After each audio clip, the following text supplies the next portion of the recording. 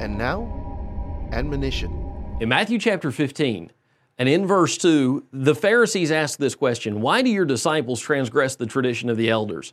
For they do not wash their hands when they eat bread."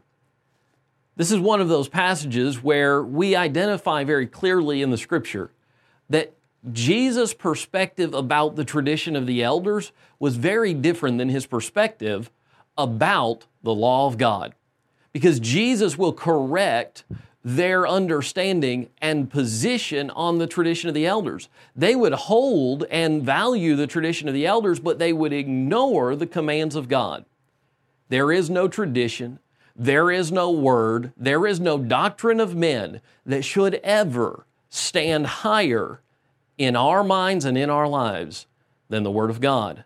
We need to be careful to put God's Word where it belongs, first in our lives.